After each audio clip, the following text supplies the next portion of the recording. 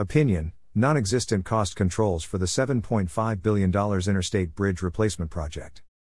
Joe Courtright addresses the estimated cost of the Interstate Bridge Replacement Project, which has ballooned as high as $7.5 billion. By Joe Courtright with City Observatory. Oregon Department of Transportation, ODOT, has a history of enormous cost overruns, and officials just told the Oregon and Washington state legislatures that the cost of the I-5 Bridge Replacement Program, IBR, had ballooned 54%, to as much as $7.5 billion. To allay fears of poor management and further cost overruns, IBR officials testified they had completed a cost estimate validation process, CEVP. They assured legislators they had consulted independent subject matter experts and assessed more than 100 risks. But asked for copies of the CEVP under the Public Records Law, agency officials reported no records exist of the CEVP. And the supposedly nationally recognized CEVP process has been around for more than a decade, was judged inadequate and error-filled for the Columbia River crossing, and failed to detect key cost and schedule risks. ODOT and WSDOT are more interested in deflecting criticism than in being accountable for, and correcting, runaway project costs. IBR, December 2022 Legislative Testimony. A CEVP was recently completed. IBR, January 2023 Response to Public Records Request for the CEVP. No records exist. The Oregon and Washington Highway Departments are pushing forward with something they call the Interstate Bridge Replacement Project. As we've pointed out at City Observatory, this project, which is actually a clone of the Columbia River crossing that died a decade ago, is really a 5-mile-long freeway widening project. And it's one whose cost has ballooned to as much as $7.5 billion, according to estimates revealed in December 2022. This is part of a consistent pattern. The Oregon Department of Transportation has a long string of 100% cost overruns on its major projects. Almost every large project the agency has undertaken in the past 20 years has ended up costing at least double, and sometimes triple, its original cost estimate. While the agency wants to blame recent construction cost inflation for the increase, that's simply wrong. The Transportation Agency's official projections of future construction price inflation show a negligible change from 2020 levels. Higher construction cost inflation accounts for only $300 million of a $2.7 billion cost increase over their 2020 estimate. Don't worry about cost overruns, we did a CEVP.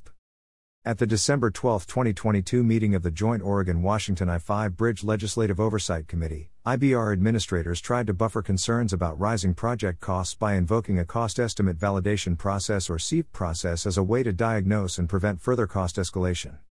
IBR Administrator Frank Green testified.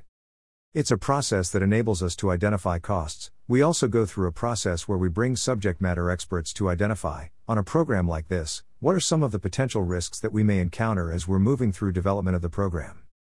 As we produce our CEVP report and publish it, it will show the list of risks, well over 100, that our team and our partners and our subject matter experts identified. It's important to understand that we also identified strategies that we as a team and our partners can take to minimize the potential impact of these risks. Joint I-5 Committee Meeting, December 12, 2022. This explanation of the cost estimate validation process was also posted to the IBR project website, emphasis added. A cost estimate validation process, CEVP, was recently completed to provide independent review and validation of project cost and schedule estimates. A CEVP is an estimation process that analyzes risks specific to the project to quantify the impacts and possible mitigation strategies in seeking to limit the impacts of costs and/or delays.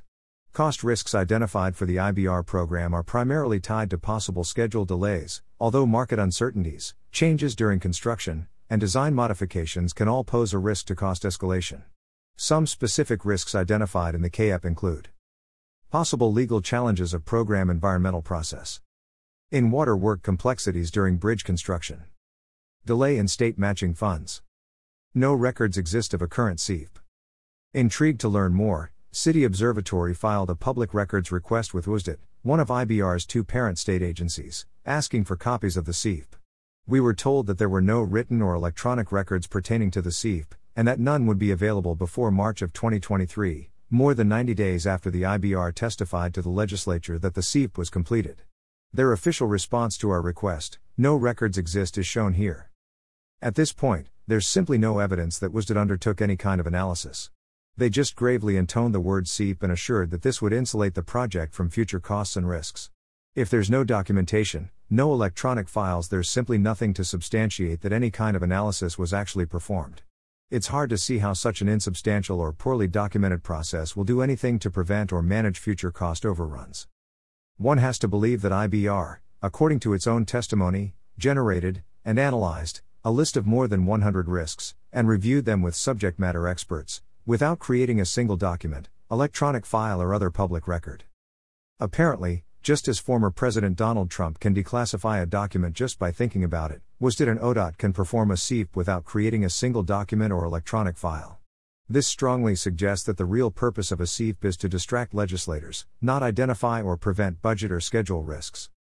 Deja vu all over again, the SEEP has proven a failure at predicting or preventing cost overruns for this very project. Whether a SEEP actually exists as a tangible object or not is an open question. An equally important question is whether a SEEP, if one existed, would do anything to accurately predict or prevent further cost escalation and schedule delays.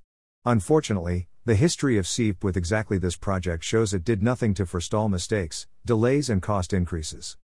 It's too bad that none of today's Oregon legislators were on hand the last time they were discussing a huge and risky bridge over the Columbia River, because SEEP is exactly what ODOT officials claimed would avoid cost overruns, when they were asking for funding for the then $3 bill and failed Columbia River Crossing, CRC, project, which has been revived as the IBR. 12 years ago, in 2011, ODOT consultant and gubernatorial advisor Patricia McCaig confidently told Oregon legislators that they had a handle on project costs, because of Washington's SEEP process. There is a cost estimating validation process called SEEP from Washington, that is a nationally known model that is applied to the Columbia River crossing, and we will spend as much time as you as like to go through that with you. Hearing on HJM 22, House Transportation and Economic Development Committee, March 30, 2011.